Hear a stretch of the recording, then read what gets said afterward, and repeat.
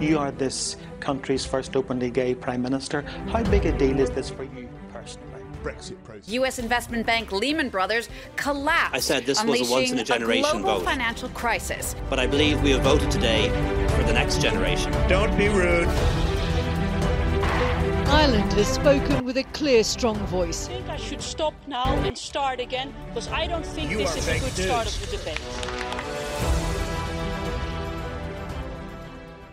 Welcome to Season 3 of the Dublin Non-Politics Review podcast, in which we discuss current political events. My name is Shauna Bannon-Ward, and with me today we have Dr. Saoirse McCormack, a lecturer at Leeds Beckett University, with whom I will discuss the term revenge porn and the recent Irish Discord server leak. If you like this podcast, don't forget to subscribe and follow us on social media via @DublinLPR. Hi, and thank you so much for taking the time to come to the podcast. If you want to go and introduce yourself to our audience. Yes, of course. Thank you for having me. My name is Dr. Saoirse McCormack. I am a lecturer over in England, actually, in Leeds Beckett Law School. I've recently finished my PhD at Durham University, which looks at sexual offences and the issues of vulnerability and autonomy within the legislation. That's great. Thank you so much again for coming and talking about this discussion. It's about the Discord server leak and legislation around revenge porn in Ireland.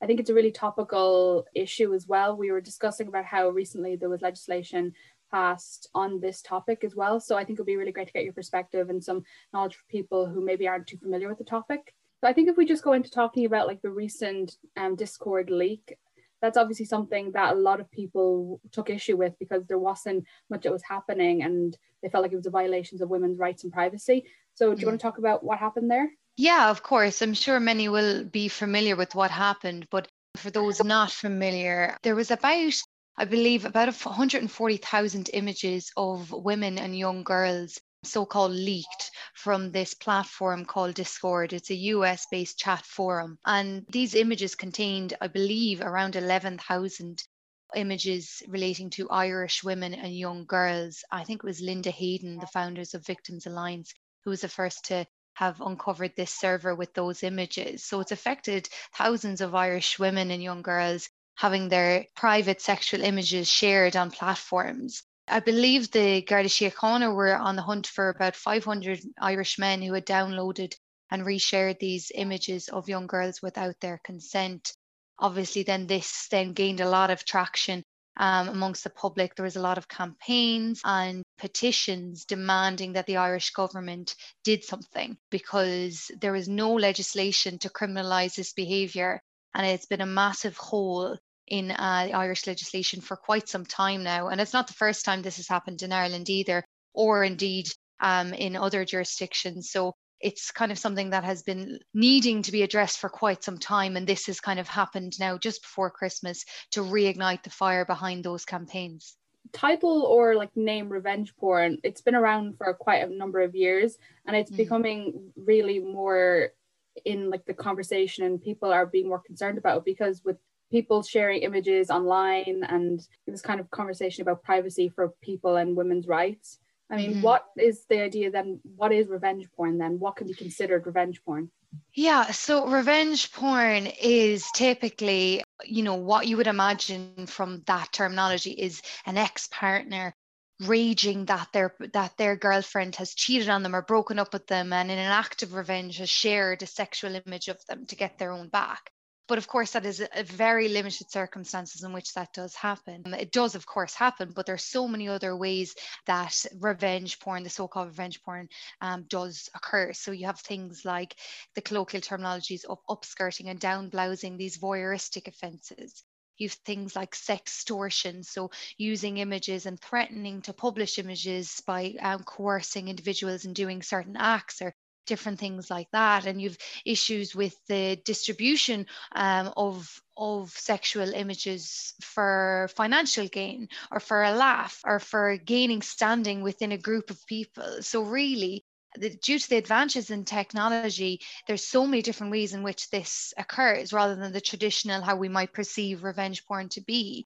There's deep nudes and deep fakes and editing images to make it look like someone is sexually compromised or in some other way. I believe there was an app that was undressing women, which was obviously extremely distressing. But of course, this terminology, as you say, Shauna, is completely wrong and it's misleading.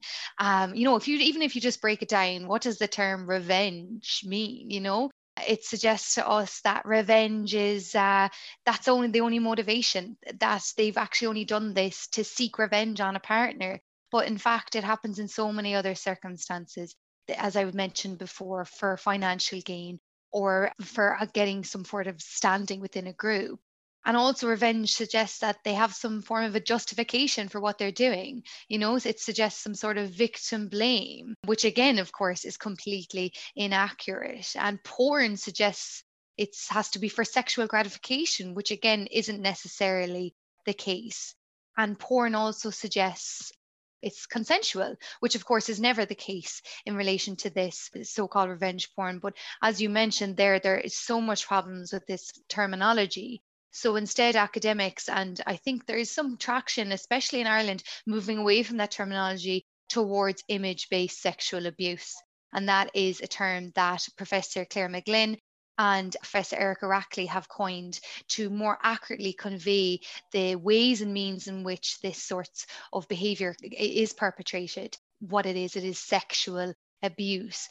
And by placing it in this kind of spectrum of image-based sexual abuse, it's placing it on what they call a sexual abuse continuum, so a continuum of sexual offences, and reflecting on it as that. So it allows victims of such abuse to access justice and to address policy and legal issues in this broader strategy of violence against women and gender inequality, because that is in essence what this is. And it accurately then conveys the significant harms that image-based sexual abuse causes. There are so many different harms and impacts that it has on the victims of image-based sexual abuse. What are they? What actually happens, and what's the effect on victims of this type of abuse? Yeah, you're right. It's such a wide-ranging type of harms that can follow from image-based sexual abuse, and that's not least because of the different ways in which it can be perpetrated. But the one thing to, I suppose, point out here is the harms suffered are deeply gendered. The victims of image-based sexual abuse are overwhelmingly, in the majority, women. So it is women and girls who do face these forms of these harms that follow. And there's so many. So you can talk about issues with the violation of bodily integrity of the victim and personal integrity. So you have issues with doxing. So what happens is some people can deconstruct an image and figure out who is in the image, get their contact details, where they live, their names, where they work. And people then image or pictured are then attacked, and they're assaulted and they're threatened and they're harassed. So obviously you've got that imminent, instant kind of threat of assault and this fear of constantly being feared that they're going to be assaulted or attacked at any time, which obviously causes some serious emotional distress and anxiety. But that then can lead and interfere on their personal lives and their professional lives. So it might affect their employment opportunities. They may be dismissed from employment. They may retract from social spaces, and they may find themselves feeling a lot of shame and feeling shamed on by their family or their friends.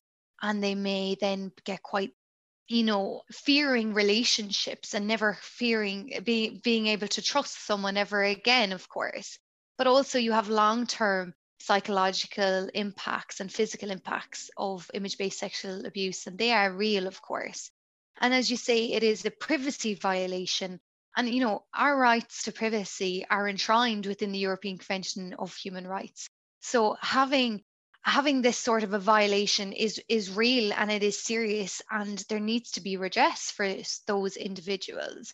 We have an expectation of privacy. Everyone has an expectation of privacy, and no one should have those rights violated, whether that is in public or in private. We should have that expectation of privacy constantly. Dignity as well is a key here. Having your dignity dishonored, many victim survivors may feel that they're worthless, that their self-worth has been violated. And it's not just the individual that feels that, should I say. All women will feel that. All women will feel this constant fear that they shouldn't get too careful or too comfortable, especially online, because it might well happen to them. So it's not just individualized. This is across the board. And that then goes to sexual autonomy and sexual expression. We all should feel secure and able to exercise our autonomy rights and our right to sexually express ourselves. But instead, what's happening here is women are being blamed and they're being shunned for originally, if they have consensually created the image themselves. They're being told, oh, well, you shouldn't have taken that picture yourself. Oh, well, she's a silly girl. You need to be careful who you send those pictures to. There's campaigns that are think again who you send nudes to. And that is completely missing the mark here. It is completely wrongly targeting the problem. It's saying that the women are the problem. And what is happening there is telling women and girls to curtail their sexual expression. And instead, we should be focusing on the non-consensual sharing of those images. And that's what we need the legislation to do. We need the legislation to focus on the non-consent involved here rather than the actual woman taking the image in the first place. I mean, you just touched there on legislation and what's happening with that. I mean, we said recently that it was passed over just for the Christmas break. So can you give a bit of a background to what that actually entails and what offence comes out of that legislation? Absolutely, yes. So you're right, Sean, just before Christmas, we were lucky enough to have the harassment and harmful communications and related offences bill of 2017 passed. So I believe it was on the 18th of December, so just before they broke up for Christmas, it was passed into legislation. So in response to this Discord leak. Now it's informally being called Coco's Law, as it was initially drafted in response to Nicole Fox, who was abused online. So she was harassed online and unfortunately, sadly, took her own life. So this legislation tackles that, but it also, for our purposes talking today, it does cover image-based sexual abuse. Now, most jurisdictions have responded to things like a Discord leak in a knee-jerk reaction, saying we must get legislation in now and put something into play. And often what happens is it's ad hoc and piecemeal and misses the mark. So Ireland really have been sitting on this for quite a while. So 3 years they've been sitting on this legislation and it has led to this happening. So they have had time to reflect and address the issues that other legislators have failed to encompass. And they have in essence created 2 offences. So we have 2 offences under Section 2 and Section 3, okay? And Section 2 refers to, they're quite similar, but Section 2 is the more serious of the offence, and that refers to where a person intended to cause harm to a victim by distributing or publishing a sexual image of another, and they caused harm or distress or alarm to that person. Section 3 then is what we call a summary only offence, and it is a strict liability offence. So there's no mens rea. So for those of you who are not criminal lawyers, what that means is there's no focus on the intention of the defendant. It's irrelevant what they intended. It is enough that they shared that image non-consensually and it caused harm to the person imaged. So they're the 2 offences. There's some positives. They use terminology such as representation. So it's not just a picture, it can be a recording, and it can also include doctored images. So something that has been edited, like deep fakes and deep nudes. It also uses the terminology intimate image. So not just a representation, so not just genitals. Genitals can be covered by underwear, so it can cover voyeuristic offences. And I think that was based on the Canadian Criminal Code's interpretation of what we mean by intimate and sexual images. And it also includes the threat to publish things, so sextortion, as we call it. So it is good on face value. We've got some really progressive points here, and they've moved away from some of the issues that other legislators have failed to encapsulate. But of course, there are some problems. Do you want to outline the problems? Yeah, I can. I'm like, I don't want to put too much of a damper, but there are, of course, problems. Unfortunately, they have missed the mark on some issues. So Section 3, I think, is really great. We've got this summary only offence, which means it's more minor, so there's less serious penalties involved, just a potential imprisonment of up to 12 months and a fine as well. But so there's no mens rea, as I say, but it seems as though in the debates leading up that this section only is going to be used as a deterrent because they're worried with it being strict liability for constitutional reasons. They don't necessarily want to have it as having too much of a wide scope. So in that said, if it's only going to be used as a deterrent to say, oh, if you're in possession of a sexual image of someone else, you have the responsibility to take care of it. So if they're only using it for those circumstances, it's going to be limited. So that in that sense, we may be relying on section 2 a little bit more, which is the more serious offence and the little bit more complex one to demonstrate. So you need to, for section 2, demonstrate that there was an intention to cause harm. And the legislation defines harm as the intention to cause either seriously interfere with the peace and privacy of the victim, or cause them alarm or distress. Okay, and section 3 also requires that to demonstrate that, but no necessarily intention to have done that. Problematic for many reasons. Being the first one, it's going to be difficult to prove. Okay, prosecution are going to be faced with having to demonstrate that the victim actually did suffer an serious interference with their peace and privacy. Like, what on earth does that mean? How is that going to be demonstrated?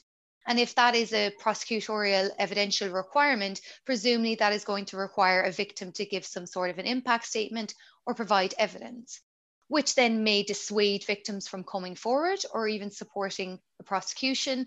And likewise, it may also encourage more of an in-depth kind of exploration into the privacy of that victim again. So they're going to have to, regurgitate some more private, intimate facts about themselves, and that may dissuade them from getting involved. Likewise, a survivor may also have to demonstrate that it seriously interferes with their peace and privacy. So, what is a serious interference? When is it serious? When is it not? And Helen McEntee, one of the TDs involved in the debates leading up to this bill's enactment, referred to saying using serious was to identify it as a serious offence, but unfortunately, I think it's just going to create a bar to prosecutions and making the bar quite high to demonstrate that. We also have the issue of, by saying that a victim must have been caused distress or some fear or interfering with their peace and privacy, Professor McGlynn and Professor Rackley have also said that could be a problem in the sense that it's creating this idea of an ideal victim. So what is the ideal response? And unless you respond in a particular way, are you going to be able to access justice? You may just be angry.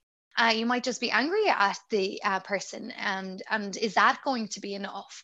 So really, we've got a problem there, and the focus really should be on consent, like Section 3, but maybe the mens rea should have incorporated the knowledge of lack of consent rather than intention to cause this sort of harm.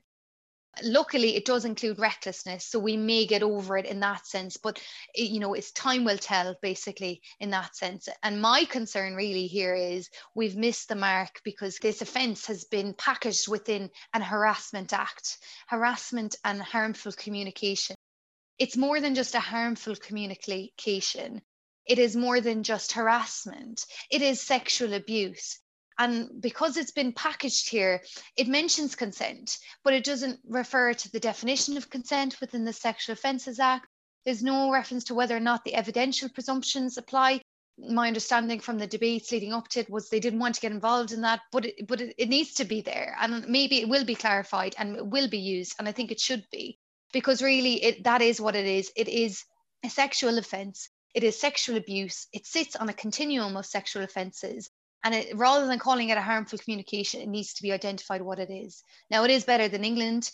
England is a bit of a mess. It's saying you have to demonstrate an intention to cause distress to your victims, and it doesn't cover recklessness, but more is definitely going to be needed here to ensure that we have any sort of success. I'm interested in how it will be interpreted by the courts in Ireland. I think that's really when we're going to see the implementation of the Act and its intent. I mean, there's what the intentions of legislators and lawmakers were, but I think it will show when it's interpreted by the courts and how it's actually implemented. Hopefully there'll be a shift then in the way people approach this topic and discussions on it within Ireland. So I definitely still think it's a massively taboo subject. And Like, we were talking about how this is really just the starting point. This isn't the end of it. It's like a jumping off point. So what else can be done then to address this problem? Like, what else needs to be done? Yeah, you're right. The law it is a powerful tool. It can shape attitudes. It can help inform people, challenge stereotypes, and really kind of shape attitudes. And it can act as a deterrent as well. But as you say, it's just the law alone is not going to be enough. We're going to need more here. We're going to need policy. We're going to need education. We need to disapprove of this behavior head on. You know, when you see or hear of it, every single one of us need to challenge it and disapprove of misogynistic attitudes and kind of move away from this challenging ideas that, sending nudes without consent is just a harmless prank and that the person should just get over themselves. Absolutely not. This is sexual abuse and it needs to be called out for that at every single stage. So we need to move away from victim blaming, from shaming, from responsibilizing women, and from instead attacking it from the source and saying, you should not and you cannot share an image of anyone without their consent. And to do that is a criminal offence, and it is completely unacceptable behaviour. And we need this sort of an ethic that the law and society says that this just is not okay. And that will come with different things. It comes with education, it comes with policy, it comes with schools and university coming on board and employers coming on board and educating everyone about how to effectively and compassionately respond to image-based sexual abuse, and to educate people on relationships and equality, and introduce comprehensive training to the police so that they understand how to identify this, how to tackle this, and how to respond to victims, survivors of image-based sexual abuse. Because the reality, of course, is until we have a holistic and systemic and widespread campaign to tackle this, and as you say, it is a taboo subject, we need to tackle this together as well as the state, then it's never really going to change. But this is a step in the right direction, and hopefully we will see an increase in the prosecutions, an increase in securing convictions, and together challenging those attitudes as a society for this abuse really to be taken seriously. But of course, only time will tell, and the law is just one piece of a very, very complex puzzle. I have just one final question then, just about how, as you said, Ireland have been sitting on this for 3 years, and so they have delved into it more so than other countries. And this isn't just like an Irish problem, it's an international issue. So what can other countries learn then from the way Ireland have discussed this, like negative and positives? Yeah, I suppose they can learn a few things. They can learn not to sit on legislation for 3 years and wait for a massive leak to happen before they actually respond. Number one. Number two, I think they have included different forms of the ways and means in which image-based sexual abuse can be perpetrated. So they haven't just focused on revenge. They have looked at different ways. They've talked about the threats of it, and they've also included voyeuristic offences such as upskirting and downblousing, which a lot of jurisdictions haven't included because it's not perceived as serious enough. So that is something as well that can be commended. So there are those little things that can actually be reflected, and other jurisdictions can learn from that. They can also learn from including recklessness, and this summary only strict liability offence can be commended too. But also we could also learn that perhaps the issue here is consent, and that the issue should focus on whether or not that person consented to that image being shared. And that really has just been missed, I think, a little bit here. They mention it, but it's not the focus. It's a bit of an afterthought. And they should also learn that this is a sexual offence. It needs to be categorised as such. And once it is done, then that just will create a more holistic and nuanced response to this. So recognising it as a sexual offence. In fairness, they've attempted to do that. The media in Ireland have been great, moving away from revenge porn, talking about it as image-based sexual abuse. But I just think more of a focus on that will be really helpful. I think other jurisdictions can learn to focus on that too. Thank you so much for coming and talking to us today and to our listeners. Where can people hear about this more from you? Well, you can just follow me on Twitter, because I rant a lot on Twitter. So it's Saoirse McCormack on Twitter. And yeah, just in upcoming publications as well. And Professor Claire McGlynn is a great source of knowledge as well for those interested. Thank you so much. Thank you for listening to the Dublin Law and Politics Review podcast on the term revenge porn and the recent Irish Discord server leak. If you enjoyed this podcast, don't forget to subscribe or find us on social media via @DublinLPR or on our website, dublinlpr.ie. This podcast will also be aired on Swatch Radio Navi Mumbai and Galway's Flirt FM. Comments, questions and suggestions are very welcome via contact@dublinlpr.ie. This was Shauna Bannon Ward and I wish you a very pleasant day.